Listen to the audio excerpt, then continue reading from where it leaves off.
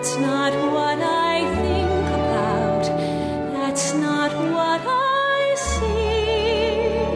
I know what the sunlight can be. The light in the piazza. Hello and welcome to Broadway Radio's This Week on Broadway for Sunday, January 20th, 2019. My name is James Marino. In the broadcast today, we have Jenna Tessa Fox, Michael Portantiere, and Jan Simpson. Jenna is a theater writer and reviewer whose articles have appeared at Time Out New York, Playbill, Broadway World, and NewYorkTheaterGuide.com. Good morning, Jenna.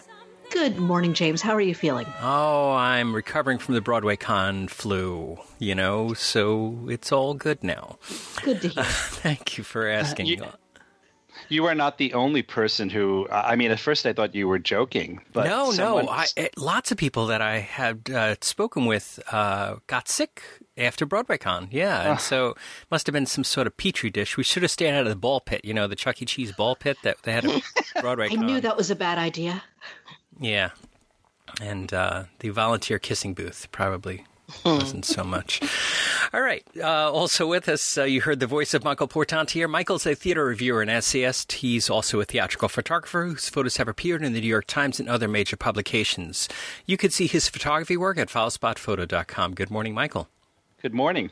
Good morning. Also with us is Jan Simpson. Jan is the director of the Arts and Culture Journalism program at the Craig Newmark Graduate School of Journalism at CUNY, and also writes for TDF Stages and American Theater, and has her own blog at Broadway and Me. Good morning, Jan. Good morning. Good morning. So, we saw each other just a mere 7 days ago in person at the Broadway Con, and it was Wasn't that fun? It was a lot of fun. It was, yes. It was. It was good to see everybody face to face, and it was the podcast came in at just an hour exactly, and that was exciting. That we weren't ejected from the room before we finished. That was all good. And there were cookies.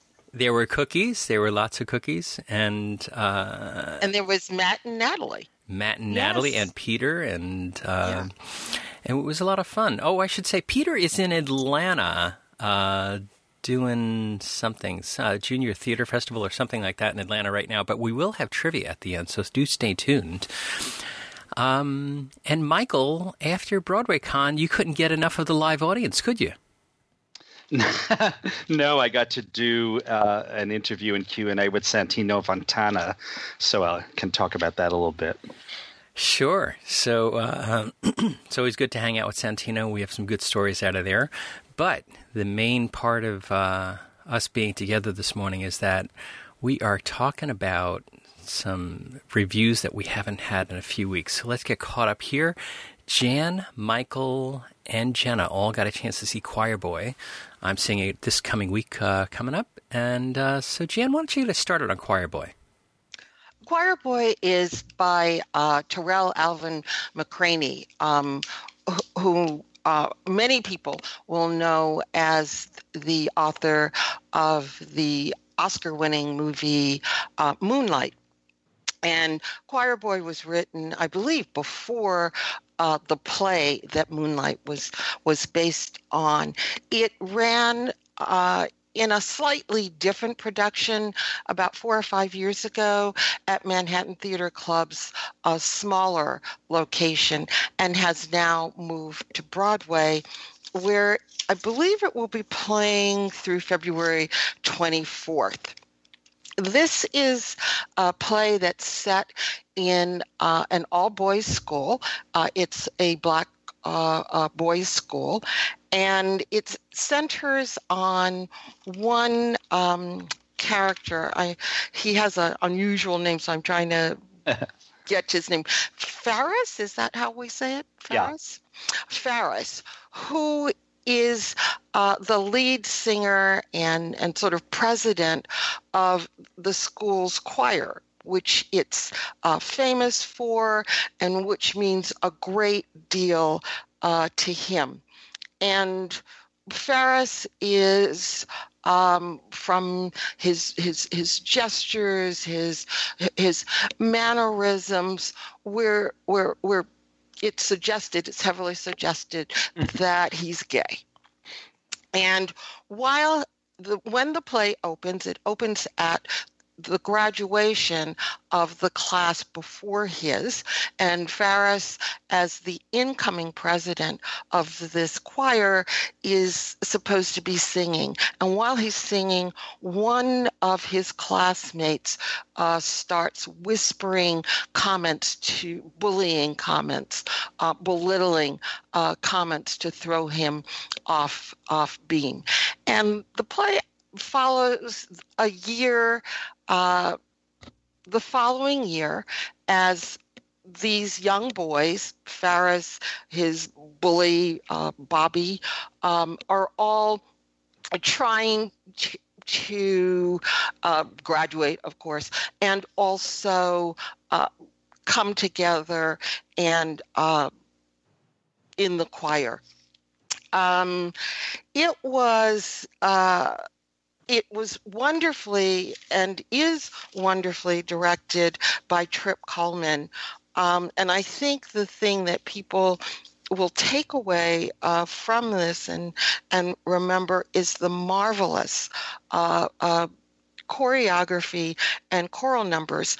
The choreography is done by Camille A. Brown, who has done a couple of other shows and is an interesting choreographer for us to keep our eyes on.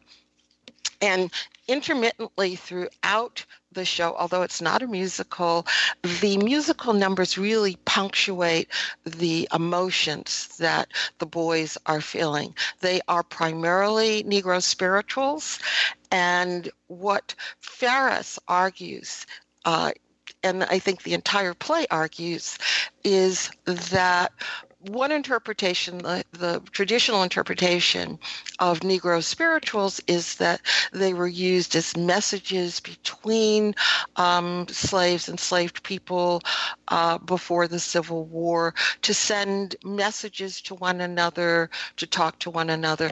And Ferris has a different take on them. He thinks that the songs themselves were the messages to the people, to be strong, to believe in themselves, to persevere. And he has a different take on the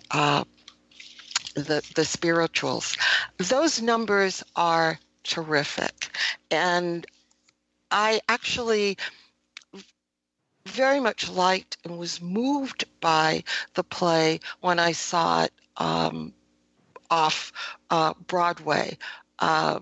It's coming of age, coming to terms with a young man, accepting his sexual orientation the way his various friends do. Some do in very surprising ways. Was moving and was clearly delineated to me off Broadway. The Broadway production seems to me to be a bit nervous about that line of the show, and it seemed muddier to me, the storytelling. It seemed to want to ingratiate itself with the audience. There was a lot more humor. It's not that there wasn't humor in the earlier production, but a lot more humor, and the humor seemed pandering to me. And so I wasn't as happy with this production of Choir Boy as I was with the earlier one. All right. So, Jenna, what did you think about Choir Boy? I quite enjoyed it. I did not get to see the off-Broadway production, so this was my first exposure to the script. So this is Basic Becky's take on Choir Boy.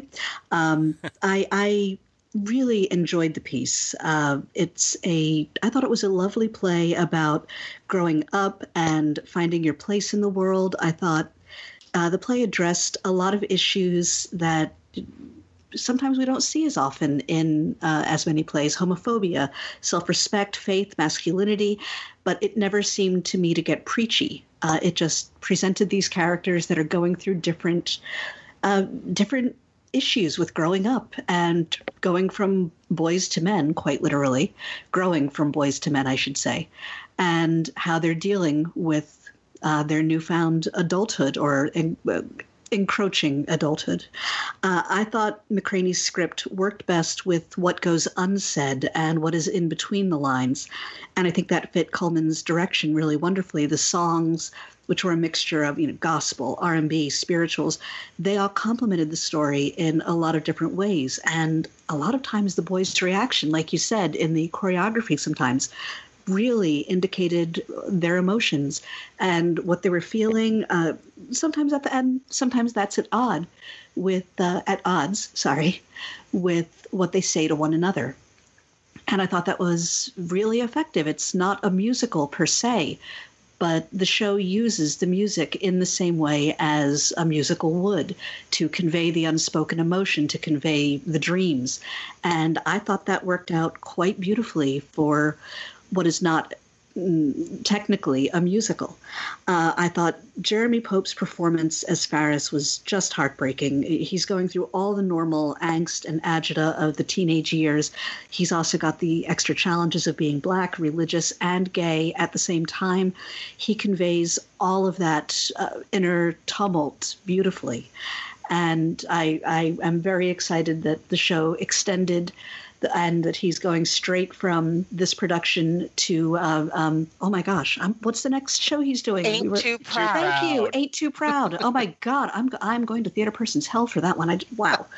But he's got like 4 days in between this incredibly intense show and then jumps right into the next. So I'm very impressed. I really enjoyed John Clay III, who plays Faris's roommate, Anthony, who really offers a good balance to a lot of the angst. Anthony is much more confident in his own skin, comfortable, and he's kinder as a result of it. And we can really get a sense of the boys who are uncomfortable with growing up and balancing all the different pieces of themselves are the ones who are lashing out, whereas he's fine. And he reaches out, he's the peacemaker. And I really enjoyed seeing that balance, that when you're comfortable and when you're confident, it's much easier to be kind and to help people. And I've got to give a cheer to Chuck Cooper, who I thought was really, it's a rather thankless role as the headmaster, who's trying to keep the peace with all of his students, but at the same time, he's bound by the school's laws and he's limited in what he is allowed to do. And Austin Pendleton did a really nice job as Mr. Pendleton, the one white actor on the stage, a teacher who is kind of a thankless role, but he gets some really good moments trying to talk with the kids, listen to them. He's coming from a very different generation. And we start learning more things about his history and why he is so determined to work with this next generation that is coming up. And I thought that was very effective dramatically as well. I quite enjoyed the play, and I really enjoyed seeing a very diverse audience when I went to see it and hearing the responses from the audience. They were very into it, and it was, it was a lot of older white people as well, but there were a lot of younger Black people, and it was very enthusiastic from what I could see from all parties, and that was exciting to see. I quite enjoyed the play, and I hope it has a life after the Broadway run ends next month. Michael, what did you think? Yeah, well, I really loved the play when I saw it off Broadway, which, by the way, was longer ago than I realized. It was 2013. There's another one of those cases where if you asked me, I would have said, I saw it a couple of years ago off Broadway. Michael, I just found your review on This Week on Broadway. It was in July of 2013, yeah. Oh, great. Yeah. And I remember really raving about it. I loved it. And, of course, at that point, Terrell Alvin McCraney was far less famous than he is now in the wake of Moonlight. I think it's fantastic that he is giving a voice to this specific world of young Black gay men, and that he, the fact that he won an Oscar for it is really that's an incredible statement. I think that shows amazing progress that he would write something like that to begin with. I'm talking about Moonlight now, and then have it rewarded like that. But Choir Boy came before that, as we've said, and I think it's equally worthy. I think the Jeremy Pope character is fascinating and beautifully well played by him. One interesting thing about this play that we hadn't mentioned yet is that the chief bullier, Bobby, is supposed to be the nephew of the headmaster, the Chuck Cooper character that was mentioned there. So that that obviously complicates things even more. Bobby, by the way, is played by J. Quinton Johnson, and it's about kind of like the politics we see in organizations like that. Whether it's just high school politics or high school government or high school plays, musicals, or in this case a choir, to see these young people just negotiating these relationships. I think it's really, really well done and well directed by Trip Cullman. I love the way that the Austin Pendleton character is worked into it. I remembered one of the most powerful moments of the off-Broadway production was at one point Mr. Pendleton he has a meltdown of the fact that all of these young black men keep using the N-word, and he just goes off on that and saying it's an ugly word, and how don't you realize that how we've fought so that against that word, and blah blah blah.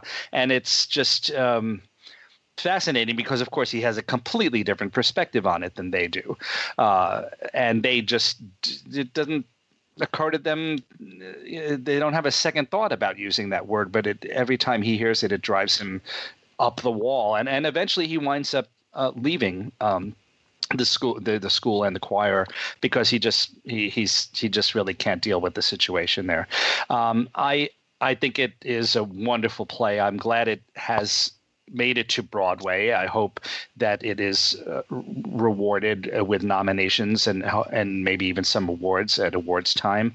And yes, I'm really glad that. I had been saying for a while that I had hoped it would have another life, and I'm not sure why it took so long, but I'm glad that it is on Broadway, and I think everyone should try to see it. Michael, the previous off-Broadway production was Manhattan Theater Club as well, wasn't it? Yes. And they were off-Broadway in the city center. 55th Street. Yeah. We have to wonder if it's an issue of coordinating schedules more than anything else. Probably. I mean, Terrell Alvin McCraney may have been busy with Moonlight. Yeah, about a six-year gestation between the off-Broadway and the Broadway production. And several of the cast are different, partly for that reason, I think. But we common to the off-Broadway production are at least three of the leads: Jeremy Pope, Chuck Cooper, and Austin Pendleton. I actually think the only person who is new is the roommate? Young man who plays his former roommate. And I'll sort of leave it at that. Uh-huh. So, did the aging of these folks who had played it previously to current, we just went through a week full of hell in Facebook 10-year challenges. This is the Broadway off-Broadway 6-year challenge.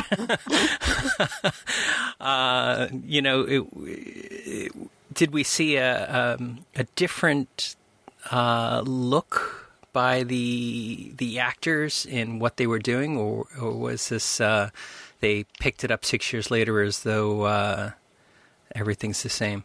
Well, for the adults, it didn't matter. Jeremy Pope, to me, still seemed eminently believable as a high school student.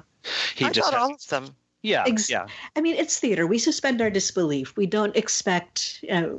It's very hard to get a 16-year-old onto the stage for an extended run. There are all kinds of logistics involved in that. So we've grown to expect that, a 21-year-old will be playing 16, a 25-year-old, in some cases, a 32-year-old will be playing 16. So I have no idea how old Mr. Pope is, but it's, suspension of disbelief. It's theater. Although I believe we are about to have, or we already have, a 16-year-old. Yeah. Okay. Mm-hmm. He starts in a couple of weeks. His name escapes me. I met him at Broadway Con. Nice. But New York Times just had a great article on him. What the heck's his name? He won the Jimmy Award 2 years ago or last year.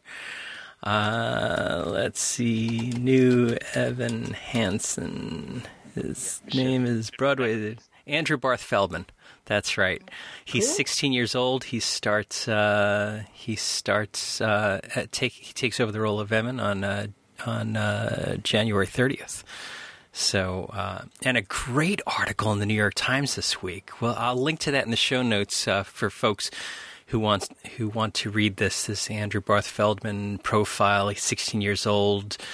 Goes to school on Long Island and is about to take over this role. And but that's not to discount what Jenna said, because absolutely it is very unusual. And actually, I think there's been some discussion as to how that's going to fit in with the other casting of the show. Well, because, we have a number of high school aged characters on Broadway in Mean Girls and Harry Potter and various other things played by older people. And I believe that I've seen a few Gypsy of the Year, previous Broadway Cares Equity Fights AIDS skits on adults playing teenagers as songs and things like that. So it's a very common theme on Broadway.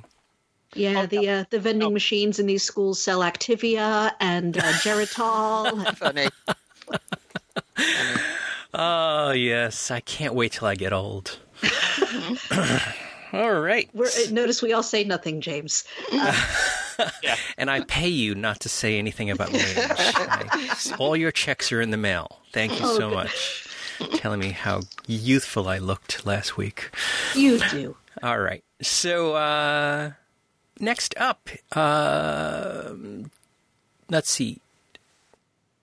Jan and Mike. See, I have a J in the notes, and I have to think, was it Jan or Jenna? Or was it me? I forget. Jan and Michael both saw Blue Ridge at the Atlantic Theater Company. So, Michael, you want to start us off with the Blue Ridge? Sure. This is a play by Abby Rosebrock, and it is at Atlantic Theater Company down on 20th Street. And one of the main reasons I wanted to go was that the central role, I would say, is played by Marin Ireland, who I really love. I think she's one of our finest actresses. Is it Marin or Marin? I don't know. In this case, I actually know because I asked her. Great. Yeah. What does she know? Yeah. You're saying it wrong. But but I've heard a lot of people say Marin, which is understandable, as in Maisie. Anyway, Marin Ireland plays this woman who is in a halfway house because she what happened was she was a teacher, and she wound up having an affair with her principal, and apparently it didn't go well, and so she took an axe to his car. And so that is why she has been removed and is in this halfway house. And so it's about her and her reactions, her interactions with the other people in the halfway house, all of whom obviously have one sort of issue or another.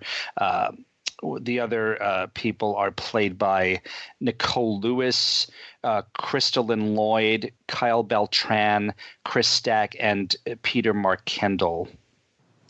And it's a religious associated halfway house in Western North Carolina. So that's the milieu that we're in, and it's about their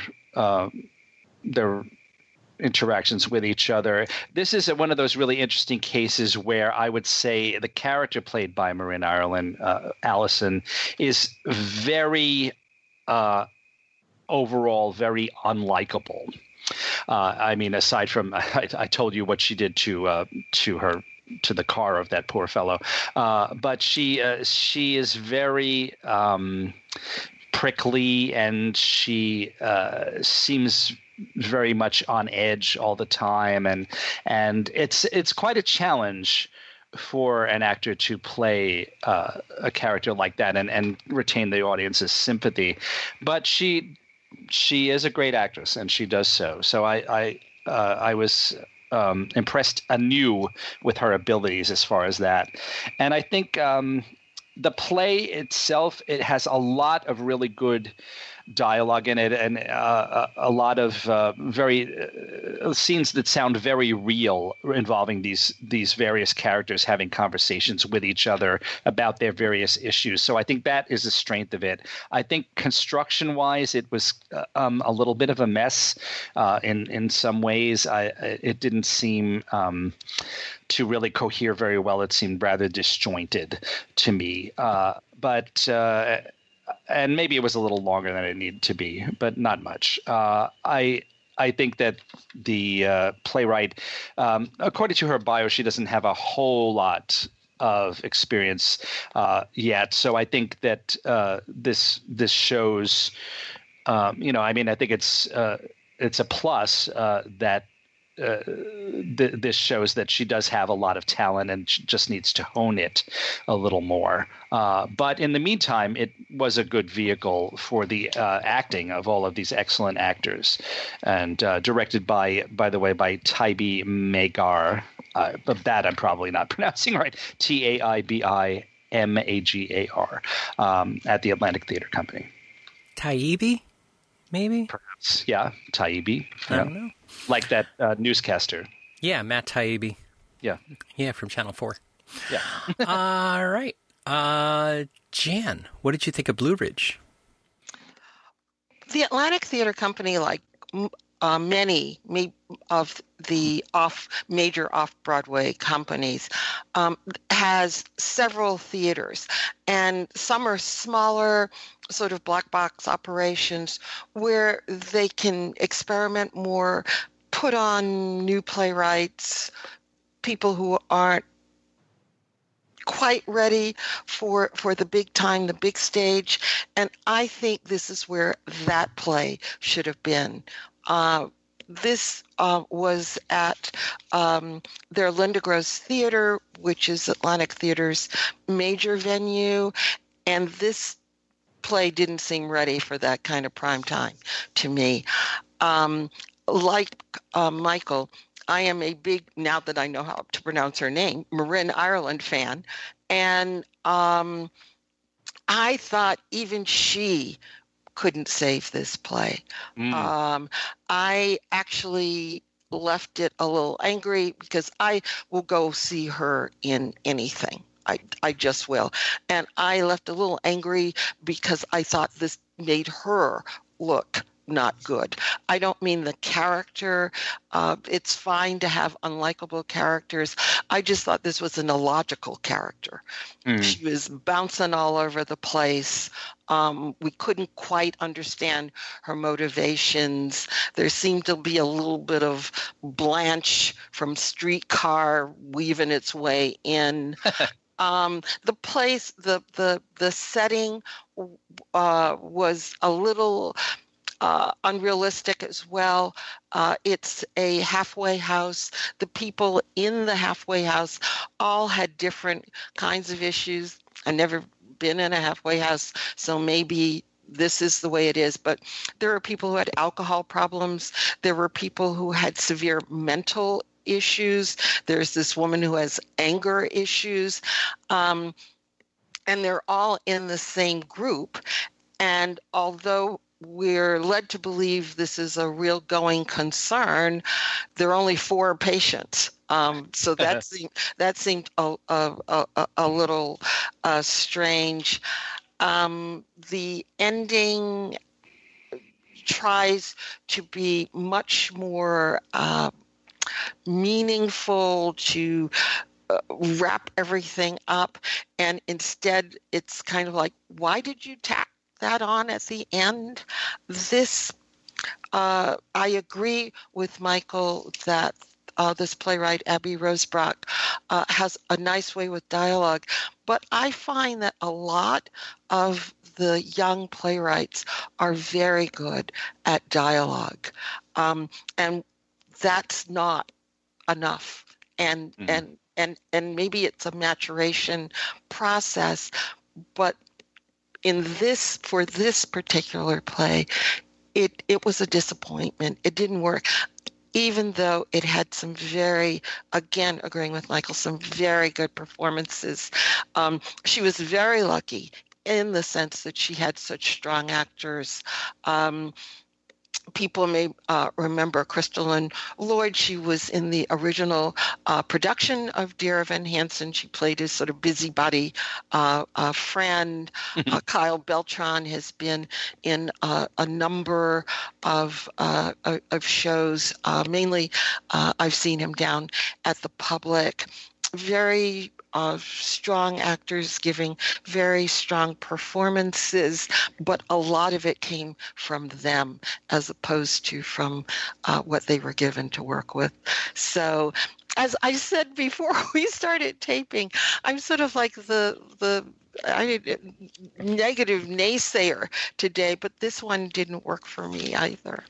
I don't disagree with any of that. I think you've got it all right. I was just trying to approach the positive more than the negative. But there are some really there's for example, several people have commented there's a really weird plot point in this play. We're supposed to believe, as I said, the situation, the reason that Marin's character is in the halfway house is because her romance with her principal went bad, and she took an axe to his car. Now, first of all, she shouldn't have been having a romance with her principal.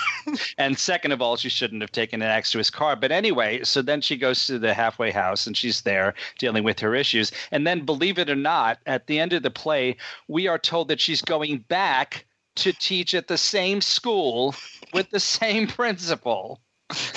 And, it's like, gosh, couldn't you have rewritten that a little bit? Couldn't it have been another school, maybe at least? So it's funny that I wonder if these young playwrights have any pushback from any dramaturgs or any artistic directors saying, hey, this one part here. I don't know. Maybe they don't. And I don't think that's a good thing. So. All right. So that is Blue Ridge at Atlantic Theater Company, and it's playing through January 27, 2019.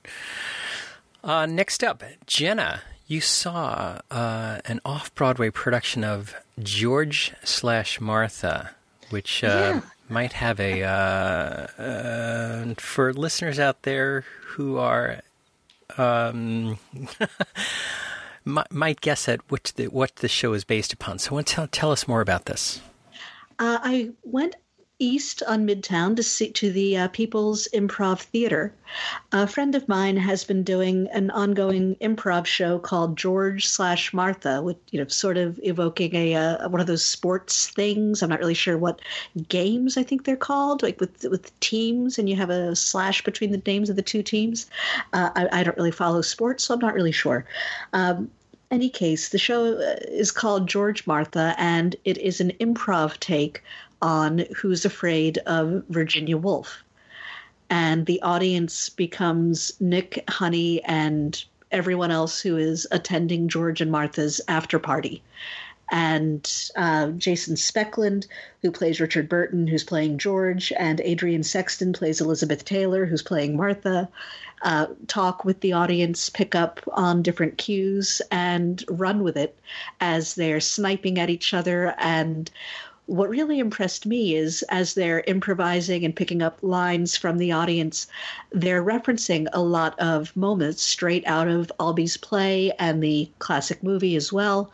And I was really amazed at how they balanced the new moments from the improvisation with the established lines. I couldn't swear up and down that they're directly quoting from the script, which I think for copyright purposes is important. But they do a really nice job of referencing the original, keeping the characters consistent while being very funny and having a lot of fun with the audience. And it was just I went in just to support a friend and wound up really enjoying the overall production. It only runs an hour. It's $10. You can do a lot worse for an evening out and cheering on an interactive improvised Edward Albee play. I think the next run is February 1st at Pitt. And, if you don't like improv, if you don't like audience participation, if, Tony and Tina's wedding made you recoil in horror, it isn't that interactive. But, yeah, it's not quite to that level of interaction, but it is an improv show. And so they are picking up on, they're asking the audience questions and then picking up on lines. But just seeing how deftly they would incorporate comments from the audience into the more famous beats from Albee's script was a lot of fun. I utterly enjoyed myself. The people around me did as well, or at least they seemed to. So I would really recommend it if you're an Albee fan, and if you just want a fun way to spend an hour in Midtown. Utterly enjoyable. So PIT is an acronym for the People's Improv Theater, in case you were a little bit confused there. Oh, sorry. Did I not specify? Oh, I'm sorry. I thought I specified that. No. That's okay. I wouldn't have known, except for I was just looking at their website there, and they refer to themselves as the PIT. So I just wanted to make sure that was clear, that we were talking about the same thing. Yes. And it seems as though that these two actors have done this for a number of years. They've been doing it for a while, yeah. And I've always been busy when they've had it before, so this was my first chance to finally go see it. Excellent. All right, next up, Michael, you got to see Maestro, which is a new play with music by Romantic Century at the Duke on 42nd Street. So tell us about this. I have seen several of their shows, and I would say this is the best one yet. Although it might be partly because I have more interest and knowledge of the subject of this show than the previous ones that I saw. This is a show about Arturo Toscanini, and in the style of the other shows that the Ensemble for the Romantic Century has presented, they're kind of free-form shows. They're not narratives. There is not dialogue in the traditional sense. What they tend to consist of is excerpts from letters, usually, most often letters, sometimes newspaper articles, other writings about or of the person who is being portrayed. And in this case, there was a very serious dramatic underpinning throughout the whole show, because aside from Toscanini's brilliance as a musician, as a conductor, he was famous as a staunch anti-fascist and anti-Nazi at the height of all of that horribleness, in leading up to and during World War II, and even before that, he was really very much against Mussolini, etc. So that is something that there was a real dramatic hook for this play, and they and the best parts of it were when Toscanini, played by John Noble, was reading these letters to his wife or his other colleagues, and just making his statements about his efforts in terms of fighting the fascists and the Nazis. He also, he became involved in helping to rescue people from the Holocaust. He was, even if he couldn't conduct at all, even if he had no talent as a musician, he would have been a great person in terms of his efforts, his humanitarian efforts, and fighting these horrible fascist regimes. But of course, the fact that he was a world famous musician just gave him more power to help in those regards, and he certainly did. So this was a wonderful show. The Ensemble for the Romantic Century, they always have very beautiful, interesting projections, and then they always have music being played live by usually by smaller groups, and sometimes they have singers. Oddly enough, this one did not have a singer, which that I will say I was disappointed, because Toscanini, aside from his work with classical non-operatic music, he also was the most famous opera conductor of his time and has many great opera recordings. So I was sorry that there wasn't any singing, but we had a lot of excerpts from Italian music that was famous at the time, around that time that he was living, but he lived to a very, very old age, and he was still extremely active during the World War II period. And in this case, the music was played really, really beautifully by a small group. And then there were also I haven't seen this before in previous Ensemble for the Romantic Century shows, but this one did have several excerpts of Toscanini recordings. So in those excerpts, we got some singing from Aida, and I think, I guess all of the excerpts were from his very famous recording of Aida. But it was I'm glad I went. As I say, to me, it was the most successful one they've done so far. They had done previous shows about Van Gogh. One was about Van Gogh. One was about Mary Shelley and Frankenstein, and they were both good. But this, to me, was the most effective one. I thought it stumbled a little bit when it got more into Toscanini's private life, because that just seemed to me far less interesting than his political efforts and his artistic efforts. But I really enjoyed it, and I would recommend it.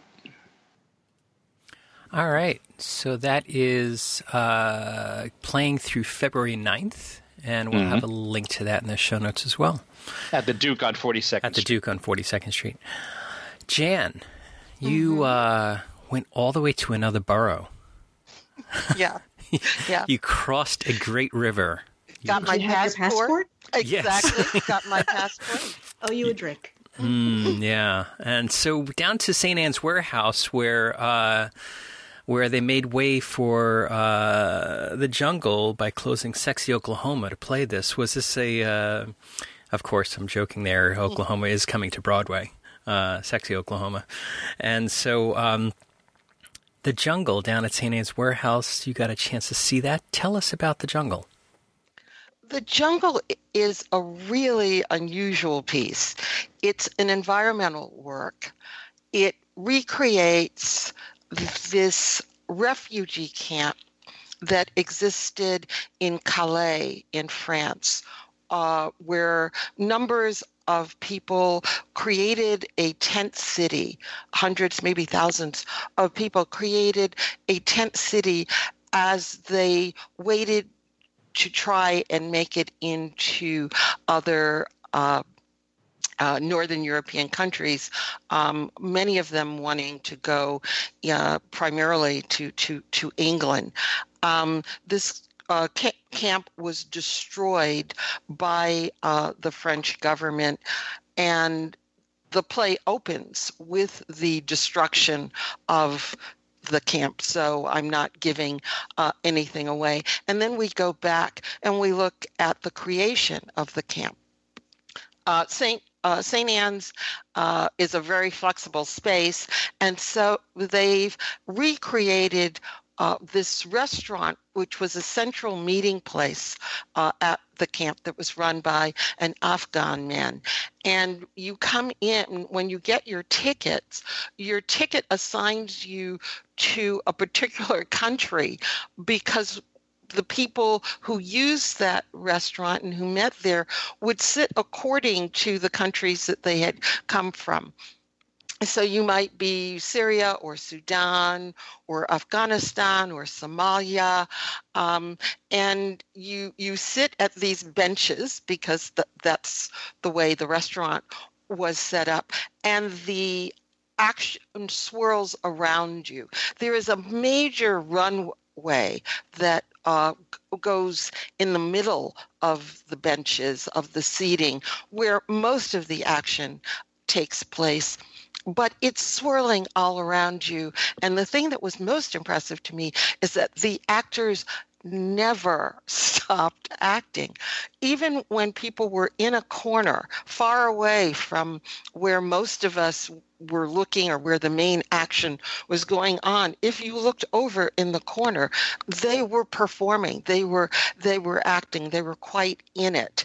This piece was written by two young Brits who had gone to the camp when it was in existence to volunteer, and they ended up setting up a theater in the camp as a place for people to go, be entertained, express themselves.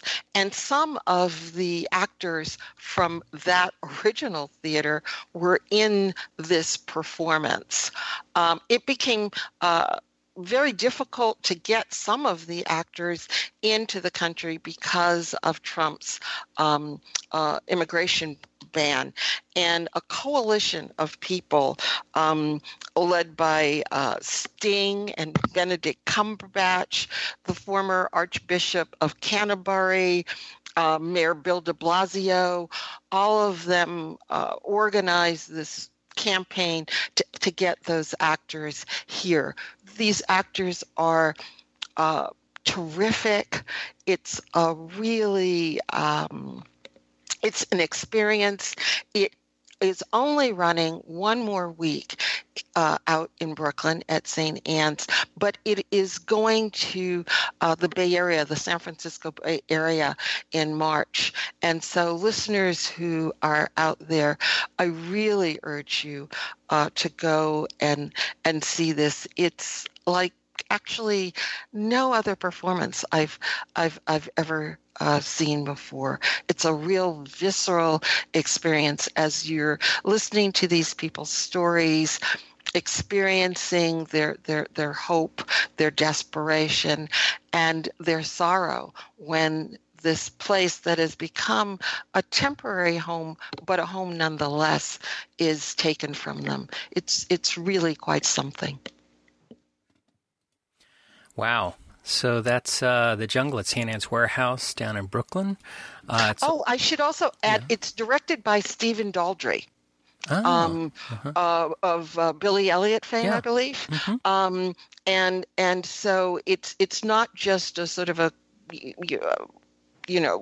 advanced community theater thing, although I'm not knocking community theater, seeing some great community theater, but it's not just a bunch of amateurs coming together. There are professional actors in it, but there are also people who were introduced to acting in the camp, and it's all molded together by this world famous director, Stephen Daldry. Yeah, that's fun. My first job, I worked with Stephen Daldry. I had never acted before, so it's really, you look back 20 years later, you're like, oh my goodness. How did that happen? That's awesome. All right, so we'll have a link to The Jungle in the show notes, and maybe we'll see if we can find somebody out on the West Coast to give us a check-in on that when that happens out there. It's interesting to me to see. I'm assuming they're not going to take a lot of the same cast. They may take some of the same cast. No, I think they're taking everybody. They actually brought over the tent that they used for their theater in Calais. When the camp was destroyed, they took the tent with them, and they put the tent up in St. Anne's. So when you're walking into the theater, you're walking through the tent. I think they're taking everybody and the tent. Wow. And everything's going. So I think they're going to see the exact same production we saw here. You think they'll put them in a Partridge Family bus and sing across the country? That would be fun. Yeah. We throw a GoPro in that bus and stream that. All right. Jenna. The problems with the J's again. Jenna, you got a chance to catch up with the Cher show because originally when you went to see it, your tickets got rescheduled for a casting reason. Yes. So it's a good opportunity to find out how the Cher show was holding up and tell us what you thought about it. Well, a month and change after opening, and yes, my tickets got rescheduled due to an illness in the cast, but everything seems much better now. A month and change in, I thought the show was holding up quite nicely. Bio musicals, I'll be the first to say, are not usually my thing, but I will own up to owning. I will try that again. I will own up to enjoying quite a few moments from Summer last season. It had some moments that really worked, and the Cher show takes everything that worked in Summer and takes it further, and it avoids a lot of the traps that I thought weakened Summer. Like Summer, this, as we've said on the December 9th episode of This Week on Broadway, there are 3 actresses that play Cher at various moments in her life. Michaela Diamond plays her as the neophyte babe. She is just wonderful. She gets some really Fosse-esque dance moments in the show. Really impressive rising star, I thought. Teal Wicks plays her as slightly older lady. And Michael, I disagreed with you here. I really liked her take on the role. I thought she had a terrific take, a terrific sense of humor and delivery. And I thought she really captured the essence of Cher in her variety show days. Stephanie J. Block, I mean, I must agree with absolutely everyone who has raved about her. She just keeps proving why she is one of Broadway's top leading ladies. Like everyone's commented, her characterization of Cher is on point. She sings beautifully. And what really impressed me was how she makes this iconic persona that we all know, we all recognize. She makes that persona into a character, a real character with depth. That's no small accomplishment to take a personality that we're all so familiar with and give it dimension. All 3 are on the same page in terms of humor and pacing, but one thing one thing that really impressed me is how they found distinctive takes on these classic songs while impersonating the woman who made them famous. It's a really delicate balance to do that, to make the songs sound fresh and new, but somehow make them sound like they were when they were first premiered. That they handled that quite well. Jared Spector doesn't get nearly as much to do as Sonny Bono, but his impression is just on point. He gets a lot of funny lines, and he handles them beautifully. Emily Skinner, the great Emily Skinner, gets some beautiful moments as Cher's mother, and a quick bit as Lucille Ball, which I thought was fun. I know back in December that was complained about a bit, but I enjoyed the moment. I thought it was really cute. Michael Buress, wonderful as Bob Mackie. Love him. He's very charming, very funny. He gets to dance. It's always wonderful to see Michael Buress dance. And even cooler, Bob Mackie designed this production's costumes. And I'm wondering, is this the first time in a show where the production's costume designer is also a character? Not counting Coco, which I think had a few moments with Coco Chanel dresses, but Coco Chanel herself didn't obviously design the costumes for the show. Does anyone know if this is a first? It's always risky to say first, but I wouldn't be surprised if it is. I don't know what other. Let's see, Cecil Beaton. Was he ever a character? I don't think so. Johnny Versace. There we go. Oh, God, yeah.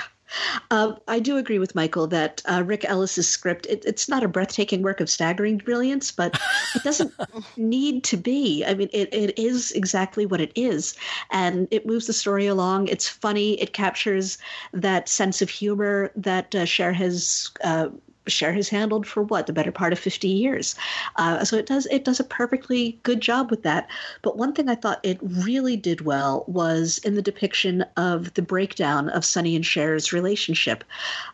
Significantly, it doesn't depict an abusive relationship as violent. From the beginning, we see all of the challenges that Cher is up against. She's insecure. She needs a father figure. She's very, very young when she gets involved with Sonny for the first time. Today, we would recognize it as child abuse. She's dyslexic, which she doesn't know at the time. She wasn't diagnosed until much later in life. So reading is very difficult for her. I mean, she needs all of the support. And then we just watch how Sonny takes advantage of each of those problems and controls her with them.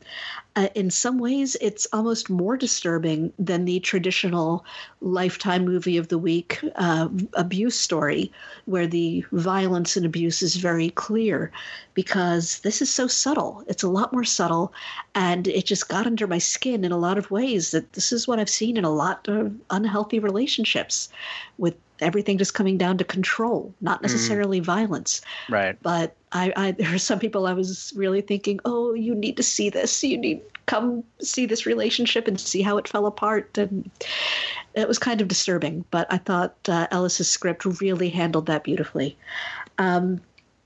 I think what made the show effective is that it doesn't take itself seriously. It's what I like about Ellis's script. Jason Moore's direction, it makes sure that even the more poignant moments are relatively lighthearted. It's a fun celebration of a celebrity who's never been afraid to reinvent herself or risk looking silly. So the show can be silly and irreverent, and it's a lot of fun. I want to cheer on Daryl Waters and Zayn Mark's orchestrations of Cher's songs. They keep a classic pop sound, but they make it work for a Broadway house. Brett Manakis' set, Kevin Adams' lighting, they evoke big stadium concerts, and then they can become smaller for the more intimate moments. It works for both kinds of scenes. And one thing I disagree with Peter from his December criticism, I appreciated that Ellis's book, Cher's firstborn son is never referred to by his dead name or his former gender. Pronouns are just avoided whenever he's referred to as a child. He's only ever called Chaz in the script. And I disagreed with Peter that the show should explore Chaz and Cher's relationship more. The show is mostly focused on Cher's professional life and her relationship with Sonny. So none of the kids appear on stage except as infants and when they're first introduced. I really think this is a good way, for a story that has a transgender character in the periphery of the storyline. It's a beautiful way to just incorporate the character and not bring in dead names, dead genders, anything like that. I thought the script handled that very, very well. Okay, so that is the Cher show, holding up pretty well over the Neil Simon. You had mentioned in the beginning of your description of the show that biomusicals are not your thing, but they not really seem like they're here to stay. I don't know if you guys have heard that the Michael Jackson biomusical Don't Stop Till You Get Enough is scaling up for a Broadway run. I think we're going to hear an announcement about that this week coming up. Yeah, although if some of them don't start doing well again, maybe maybe it'll turn back again because everything is will it turn back time? Summer is already gone. Is that true? Yes, Summer's already gone. I think Cher is doing well, and I think Ain't Too Proud is going to do well too. Well, yes, that's going to really tell the tale, I think, in one way or another. So I wish them all well, but it's a matter of personal taste. Audience at Cher's show was cheering. They really seemed very happy to be there, and it looked like, from what I could see, a full house. So it's just my personal taste, but I absolutely wish them well. So next up, Michael, you got over to Town Hall for a one-night-only concert as part of the Broadway at Town Hall series. This young singer named Kelly O'Hara or something was Seth Rudetsky can find them. He finds them, pulls them out of oblivion, and presents them, and they're amazing. So she's going places. Yeah, how did this one go? Oh, it went really, really well. Seth, I'm sure, is known to many of our listeners through many venues. He is on Sirius Radio, and he had been doing for years a series at Don't Tell Mama, the cabaret on Restaurant Row, called Seth's Chatterbox.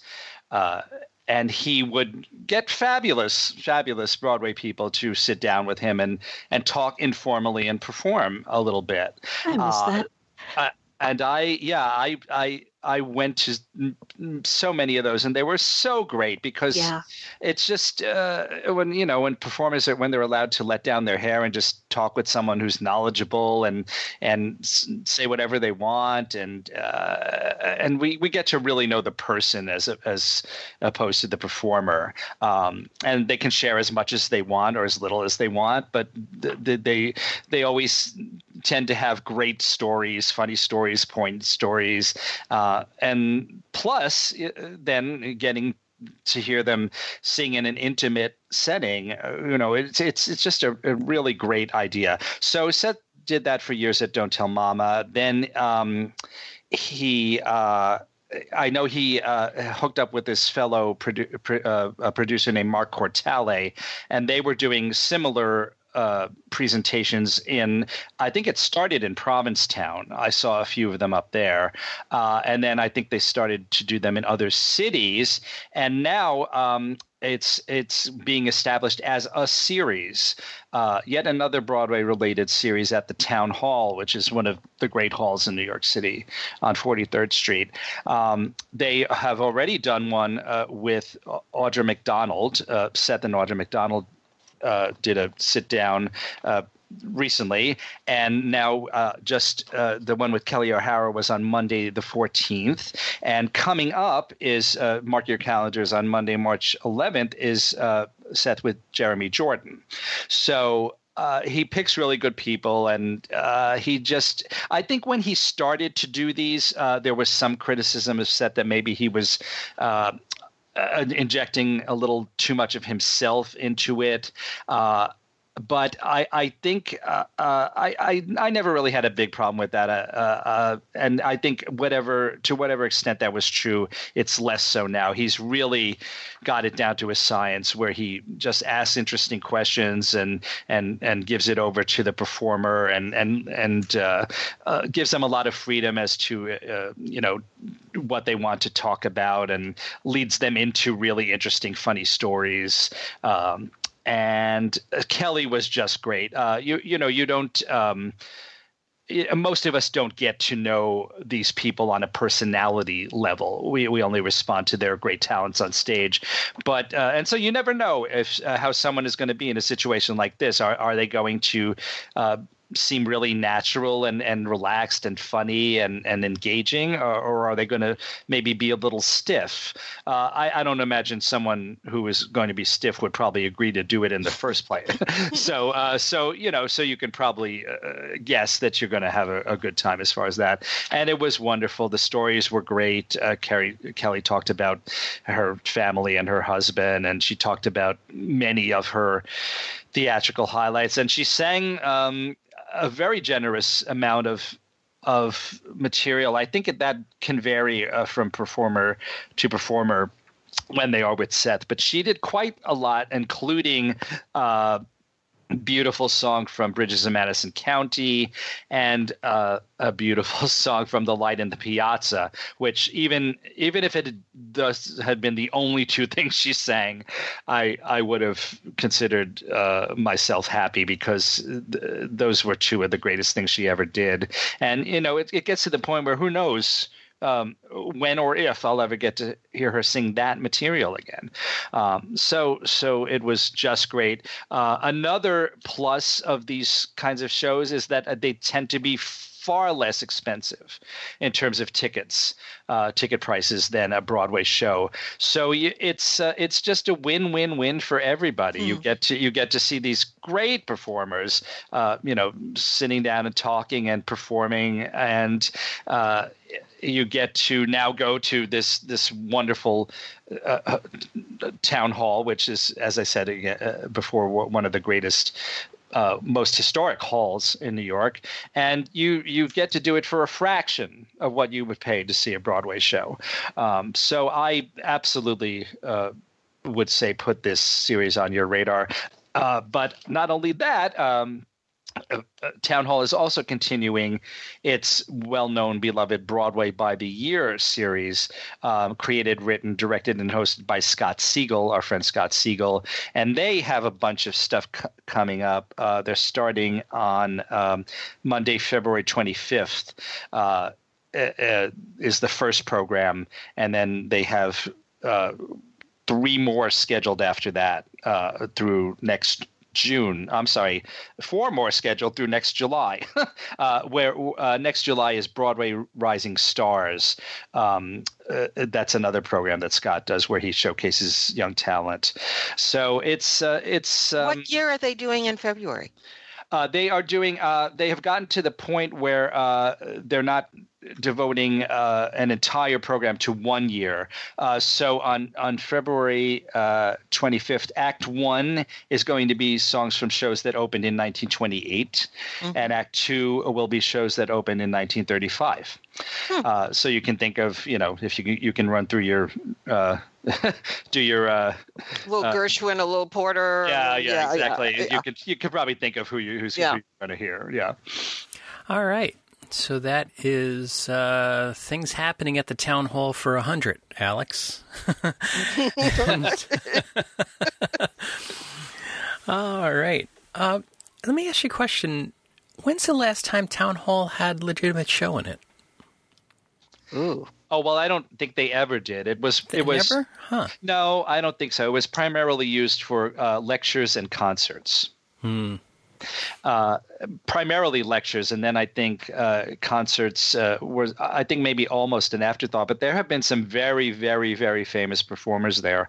I have a recording of Leontine Price doing a concert there in like 1960 or 59 or something like that, and that's famous. And Marian Anderson performed there, and just some really wonderful people. Wow. All right, Jan, you caught up with Bryan Cranston and Network this week. Tell us what your thoughts on Network were. Yikes. That's like a John Simon one-word review, And thank you, we're done. As everybody knows, this is Eva, the Belgian director, Eva van Hove's take on the great Paddy Chayefsky, Sidney Lumet film from 1976. The playbill says adapted by Lee Hall, but as far as I could tell, I could have adapted this because I actually last night rewatched the movie for the first time, maybe since 1976, and except for one subplot, it's the lines are all the same. Verbatim. So, yeah. So there's the show. What Van Hove has done is to impose a concept, which is what Van Hove does. And this concept involves a lot of big screens all over the place, people doing video. You see camera people on stage videotaping the actors as they're moving around. The actors are impressive because we have Bryan Cranston in the major role of Howard Beale, a longtime news anchor person who has a meltdown. And this meltdown is taken advantage of by some television execs who feel that this version of reality TV, we're talking 1976, folks, that this version of reality TV will appeal to audiences. As many people know, Patty Chayefsky, the author of the great film Marty, was a major writer during the golden period of the golden age of television in the 1950s. By the 1960s, and certainly by the time of network, he had soured on television and thought that it was turning into something that could lead to bad things. And actually, that's what it says in the play. This is going to lead to bad things. Also, in this production are Tony Goldwyn and Tatiana Maslany, who also have followings in addition to Cranston's. Goldwyn's from Scandal, the television show, and Maslany from Orphan Black, another cult favorite on television. There are also some theater stalwarts here, Frank Wood, Ron Canada, someone I'm always happy to see, although he doesn't have a name, Henry Stram. No one makes it except for Cranston. Everyone else and the story get lost in all the hijinks of that Van Hove has going on. On one side of the stage, there is a literal little restaurant where some audience members are served dinner while they are on stage watching the show. When the show moves from locale to someone's home, for example, or to a bar somewhere, we don't really get a sense that it's moved because we're trapped in this gigantic studio that Van Hove and his longtime and regular collaborator, set designer Jan Versveveld, who is also his life partner. The two of them work on these concepts together that they've created. And the story just gets lost. And watching the movie last night, the emotional beats of that are just totally lost in this production. Again, however, Cranston finds a way to cut his way through. This is a testament to a really, really fine actor who, in the midst of all of this craziness that's going on, is still able to cut through and give you some heart. The production for me didn't work, and I am a Van Hove fan. I liked him when he was off Broadway, or at least I found him interesting. I don't know if like is the word for Van Hove. I found him interesting when he was off Broadway. I was knocked out. I did love his production of A View from the Bridge. Less so his production of The Crucible a few years ago. But this one, it makes me really, really worried about what he's going to do with West Side Story. At first I thought this could be interesting. Now I'm like really nervous. But if you got a few extra dollars, you got some time, you might want to go see this just for Cranston.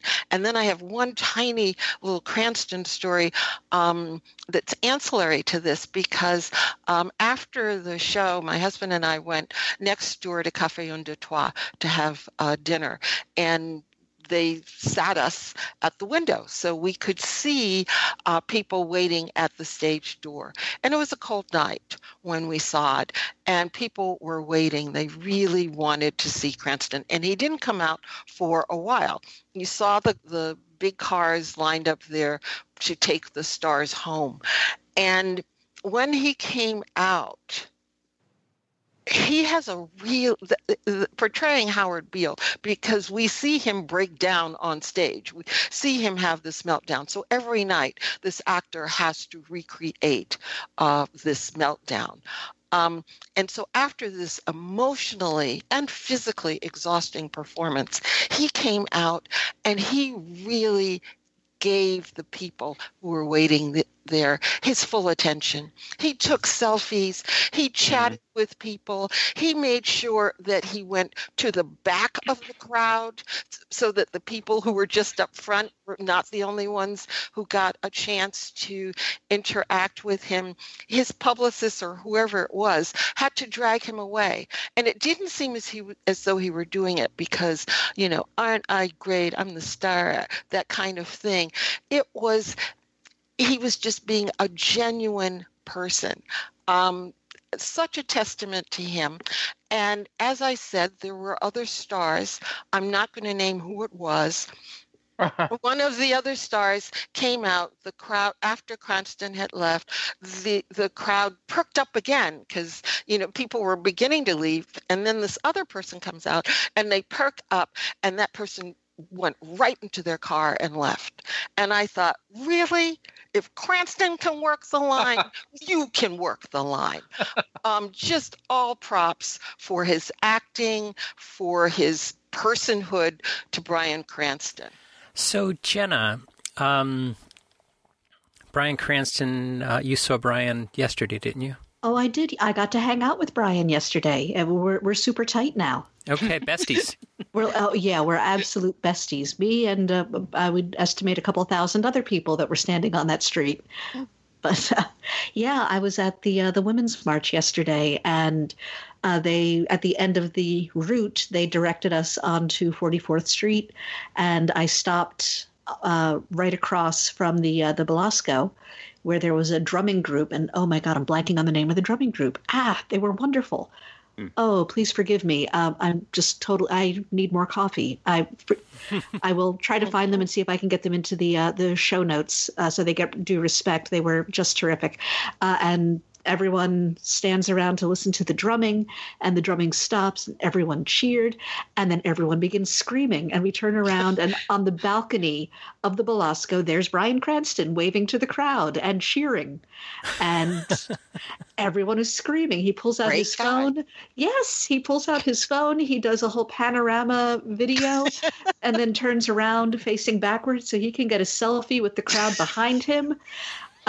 If you go on his Instagram feed, I actually checked. If you go on Bryan Cranston's Instagram feed, you can see it. He recorded it and posted this. So there is his video of the crowd right outside the theater. And it was fun. It was him being a mensch and cheering on the group. He had, he would not have lost anything by staying inside on a cold day, but he crawled out onto a balcony, not even like a proper balcony. Yeah, it looked very dangerous. It looked like he looked like he was ready to jump. Like, I'm mad as hell and I'm not going to take it anymore. Yeah, exactly. I should have yelled that. Why didn't I think of that? Annoyed. Yeah, it was a lot of fun, and it was just the Jewish mother in me got very, oh no, Bubby, stay inside. Don't get out here.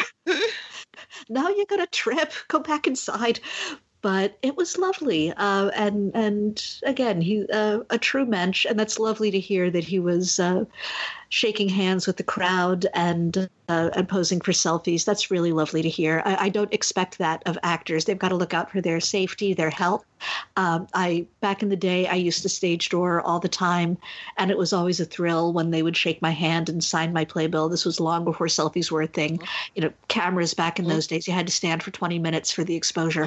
So, I want to agree with you, and I want to add that actors don't owe people that sort of interaction after the performance. We pay our ticket. They give us a performance, and that is, the exchange. Yes. When they come out and do something, it's a gift. Exactly. It's a gift to the people who are there. It's an act of true generosity.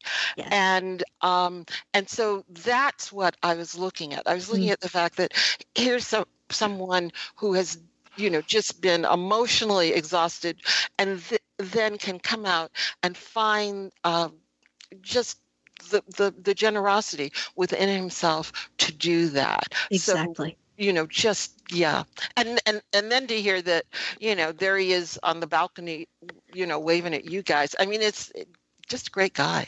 It is. And yes, I agree. I don't think it's something actors owe their fans, but it's very, very nice when they are able to and want to. And it's lovely. So yes, I completely agree with everything you said. It's a gift and it's nice. Okay. Talking about actors and meeting with people off stage, Michael, you got a chance to moderate and interview Santino Fontana over at a Drama Desk event at Ripley Greer this week. So tell us about that.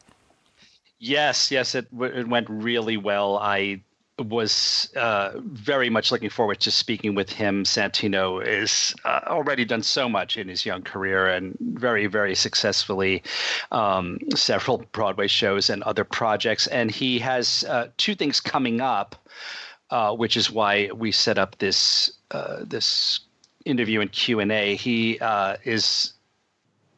created, conceived, co-created, and is one of the cast members of a show that's coming up in the Lyrics and Lyricists series at the 92nd Street Y called We'll Have Manhattan, Rogers and Hart in New York. And that is coming up on January 26th and through 28th. And he is in it along with his wife, Jessica, and such other folks as Ann Harada and Lily Cooper, who is one of Santino's co-stars in his other big upcoming event, which is the musical version of Tootsie that's coming to Broadway from Chicago, where it had its tryout, with a score by David Yazbek, certainly one of my favorites. And I just cannot wait to see that show. I think it sounds like Santino is perfect casting in it, and I have very, very high hopes for it. So yes, I hosted this event at Ripley Greer Studios, and it was primarily for Drama Desk members. We were able to have a few non-members in also, and we went through his career, and he is especially charming and very smart and extremely funny. So it just was a wonderful session, an hour of interview followed by a half hour of Q&A. And I wanted to mention one thing in particular, because this event gave us one of those amazing, incredibly small world of show business stories. Because what happened was, we talked about the fact that when he was a teenager, Santino went and studied at the Interlochen Arts Camp. And while he was there, one of the things he did was that he played riff opposite the Tony of Michael Arden in a production of West Side Story at Interlochen. So that was just something he mentioned in passing. Then we also talked about the fact that at age 23, Santino played Hamlet at the Guthrie. Not at some tiny little community theater, but at the Guthrie in Minneapolis. And he talked about that and what an enriching and wonderful experience that was. And he also mentioned that it was kind of neat that the previous person who had played Hamlet at the Guthrie in the production they had done prior to that was Željko Ivanek. And there was a connection there because later Santino played the role of Stanley Jerome in the Broadway revival of Brighton Beach Memoirs, which is the role that had been created by Željko Ivanek in the first production, the first Broadway production.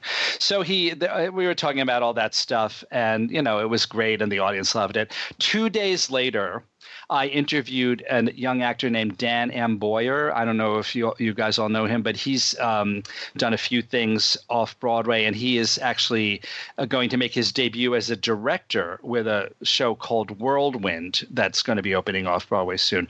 But anyway, I was talking with Dan, and and it turns out that Dan went to Interlaken. And he is a little younger than Santino, but he was there not, I guess, around that time. And believe it or not, he saw that production of West Side Story with Santino and Michael Arden. And then, so I was like, oh, that's a coincidence because, he was just talking about that 2 days ago. And then that evening, I went out with some friends to see a movie. And then we went for dinner afterwards, and we're sitting there, and who walks in but Jelko Ivanek? So, it really sometimes amazes me how small the world of show business is. And there are all these really incredibly talented people in it. And it's so wonderful when we keep seeing them grow and move on to further credits and challenges. And I really was very happy to be given the opportunity to talk with Santino. And I think everyone who was in the audience that day really feels like now we actually got to know him a bit, aside from his brilliance on stage in so many different types of roles. So that is awesome. And it was a one-night only thing, so we can only dream about it. It wasn't recorded anywhere, was it? Yes, I did. I do have a recording. Actually, I can send it to you, and maybe I can identify a clip if you would like to include it. Oh, that'd be great. Awesome. Yeah. May I introduce Santino Fontana.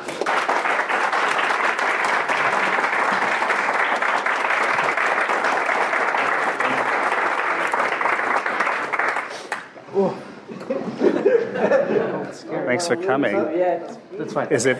No, it's fine. It's fine. But they're all little. It's a little, well. Yeah. So the internet tells me that your ancestry is half Italian, 1/4 Portuguese, and 1/4 Spanish. That's correct. It's frightening what you can find out. Yeah. That's the least of it, right? Am I correct that that both names are Italian? No.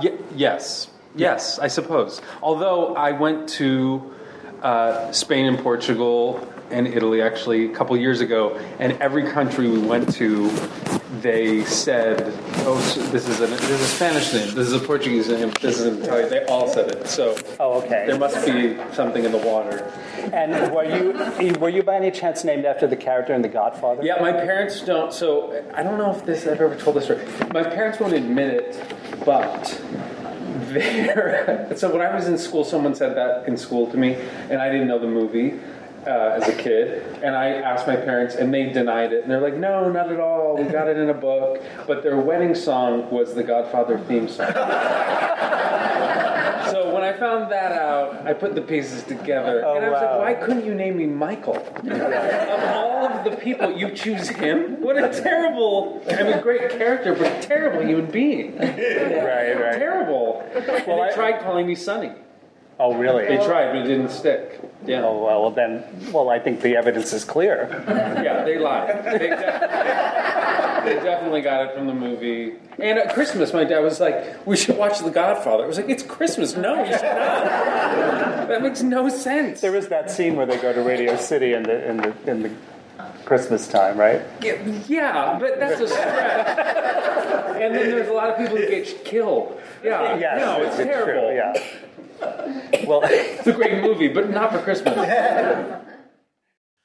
All right. So finally this morning, before we finish up, Jan, you got over to the Davenport Theater to see the LaBute New Theater Festival, where we have three pieces of Neil LaBute's? It is 3 plays. Tell us about that. Well, I know a lot of people have trouble with Neil LaBute because of the subject matter of his plays, which can be, let's just cut to it, misogynistic. But I am a fan of his work. I may have trouble sometimes with some of the subject matter, but I think he is an excellent writer, excellent dramatist. However, last year,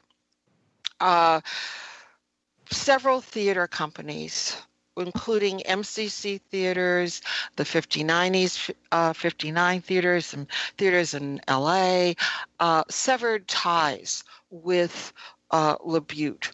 We don't know exactly why. This clearly happened in the midst of the Me Too movement, and given the kinds of works that he's written, people have theorized about why this might have happened, why these separations, these schisms might have happened, but we don't know.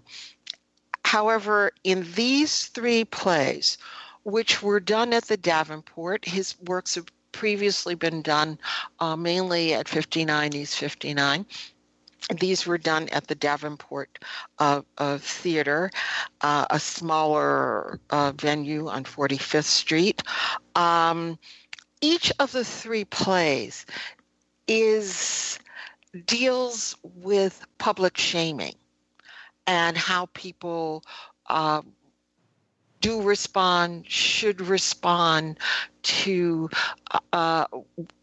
what people say about them, how they're treated.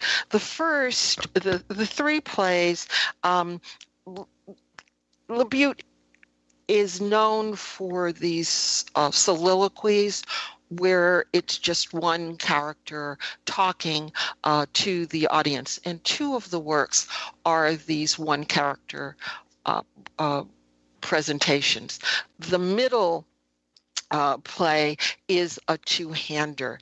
The first play that opens is called The Fourth Reich, and it begins with this very sort of amiable man played by Eric Dean White coming out, sitting, talking to us, and he starts talking about the fact that basically Hitler got a bum deal. And the only reason that people are, or the primary reason that people are so negative about Hitler is because he lost the war. And if he hadn't lost the war, he would have had a chance to write history, and people would see the good things that he had done. This is obviously meant to shock, and it does. There was a little bit of a gasp in the audience. He says to the audience, "What do you think of that?" Somebody shouted back at him. And then as the play goes on, this character eventually gets to a line where he says, "And what about me? Should I be tossed out in the garbage because of one bad thing I did years ago when I was a kid?" And that just seemed direct from LaBute to us. It's saying, why me? Why were my ties severed? Why am I being treated so badly? Maybe I did something, but I did it a long time ago. Then the second play, a woman, the second one character play, which ends the triptych, and which was directed, the third play was directed by LaBute himself, is a young woman who is reflecting on the fact that her high school boyfriend was killed in one of those mass shootings, and she dumped him when at the end of their relationship, when they were just about to go off to college. And she's now wondering if this one little thing that she did led to his eventual murder, sort of the butterfly effect thing. One thing you do leads to another, leads to another. And she's wondering if she hadn't dumped him, maybe his life would have been different and he wouldn't have been in the location where the mass shooting occurred. Again, is one little thing that I did in the past, could it really lead to this disastrous effect? And then the middle play, and this one got me, the woman is played by an actress named Gia Croverton. And then the middle play, and the minute I sat down, looked at the playbill, and I saw the title, I went, oh gosh. It's called Great Negro Works of Art. Now, it's not just the use of the word Negro. It's the fact that race seems to be involved. And I thought, LaBute is such a provocateur. He really enjoys pushing the envelope. I don't know where this is going. Where it goes is it's a first date between a white woman and a black man who have met online. And no, it's not that they don't know one another's race or anything like that, but they meet at this exhibit called The Great Negro Works of Art at a museum. And what happens is that everything each says becomes misinterpreted, either as a gender issue or as a race issue, and so we have that tension. It seemed to me the plays were well done. The actors in The Two-Hander, Brenda Meany and Keelan Darrell Jones, also very good. But it seemed to me that this whole thing was his laying out his case for why he should not be ostracized, be in exile. And that message sort of overpowered everything else for me. It's it's a typically uncomfortable Neil LaBute evening, but this extra layer adds an extra layer of real discomfort because we don't know what he did. We don't know why he's asking us to forgive him or to overlook whatever he did. It's an uncomfortable evening.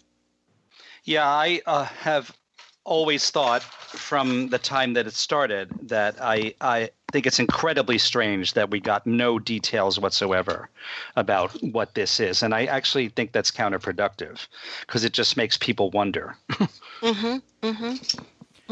So do we think that Neil LaBute will ever write the play Who is Brett Kavanaugh? Oh, God. If anyone will. It'll be him. Or that young boy who is now internet famous for wearing a red hat in front of a Native American yesterday at the rally. What times we live in. What times we live in. There is not enough whiskey in the world. So before we get on to trivia and Jenna starts drinking whiskey, let me remind you that you can subscribe to these broadcasts by going to the front page of BroadwayRadio.com. There's a subscribe link. That way, each and every time we have a new episode of This Week on Broadway, it'll be automatically downloaded to Apple Podcasts for you. Of course, you don't have to listen to us in Apple Podcasts. There are many ways to listen to us. iHeartRadio plays us, TuneIn plays us, Stitcher plays us, Google Play plays us. Anywhere that you get finer podcasts, you can listen to Broadway Radio. Contact information for Jenna, for Michael, for Jan, for me, even for Peter can be found at the show notes at BroadwayRadio.com, as well as links to some of the things we've talked about today, including the video from Bryan Cranston on Instagram that I found. So, did you see me waving in the crowd? Yes, I did. Oh, good. Because aside from producing the show, I have time to watch videos while we're talking. So that's what all of you probably saw at BroadwayCon while I was up there pounding away at my computer. I watch Instagram videos. All right. So do you have the answer to trivia from 2 weeks ago? Yes, indeed. Well, what I asked was that in one of his films, Frank Sinatra sang a song that was nominated for an Academy Award. In it, he sang a certain word 10 times, a word that just happens to be the name of a famous Broadway musical. What's more, in the body of the song, It includes the words that just happen to be the title of the opening number of that same musical. So I wanted people to tell me the name of the song from the film and the film itself, and then tell me the name of the musical and its opening number. Well, the song is My Kind of Town from the 1964 film Robin and the Seven Hoods.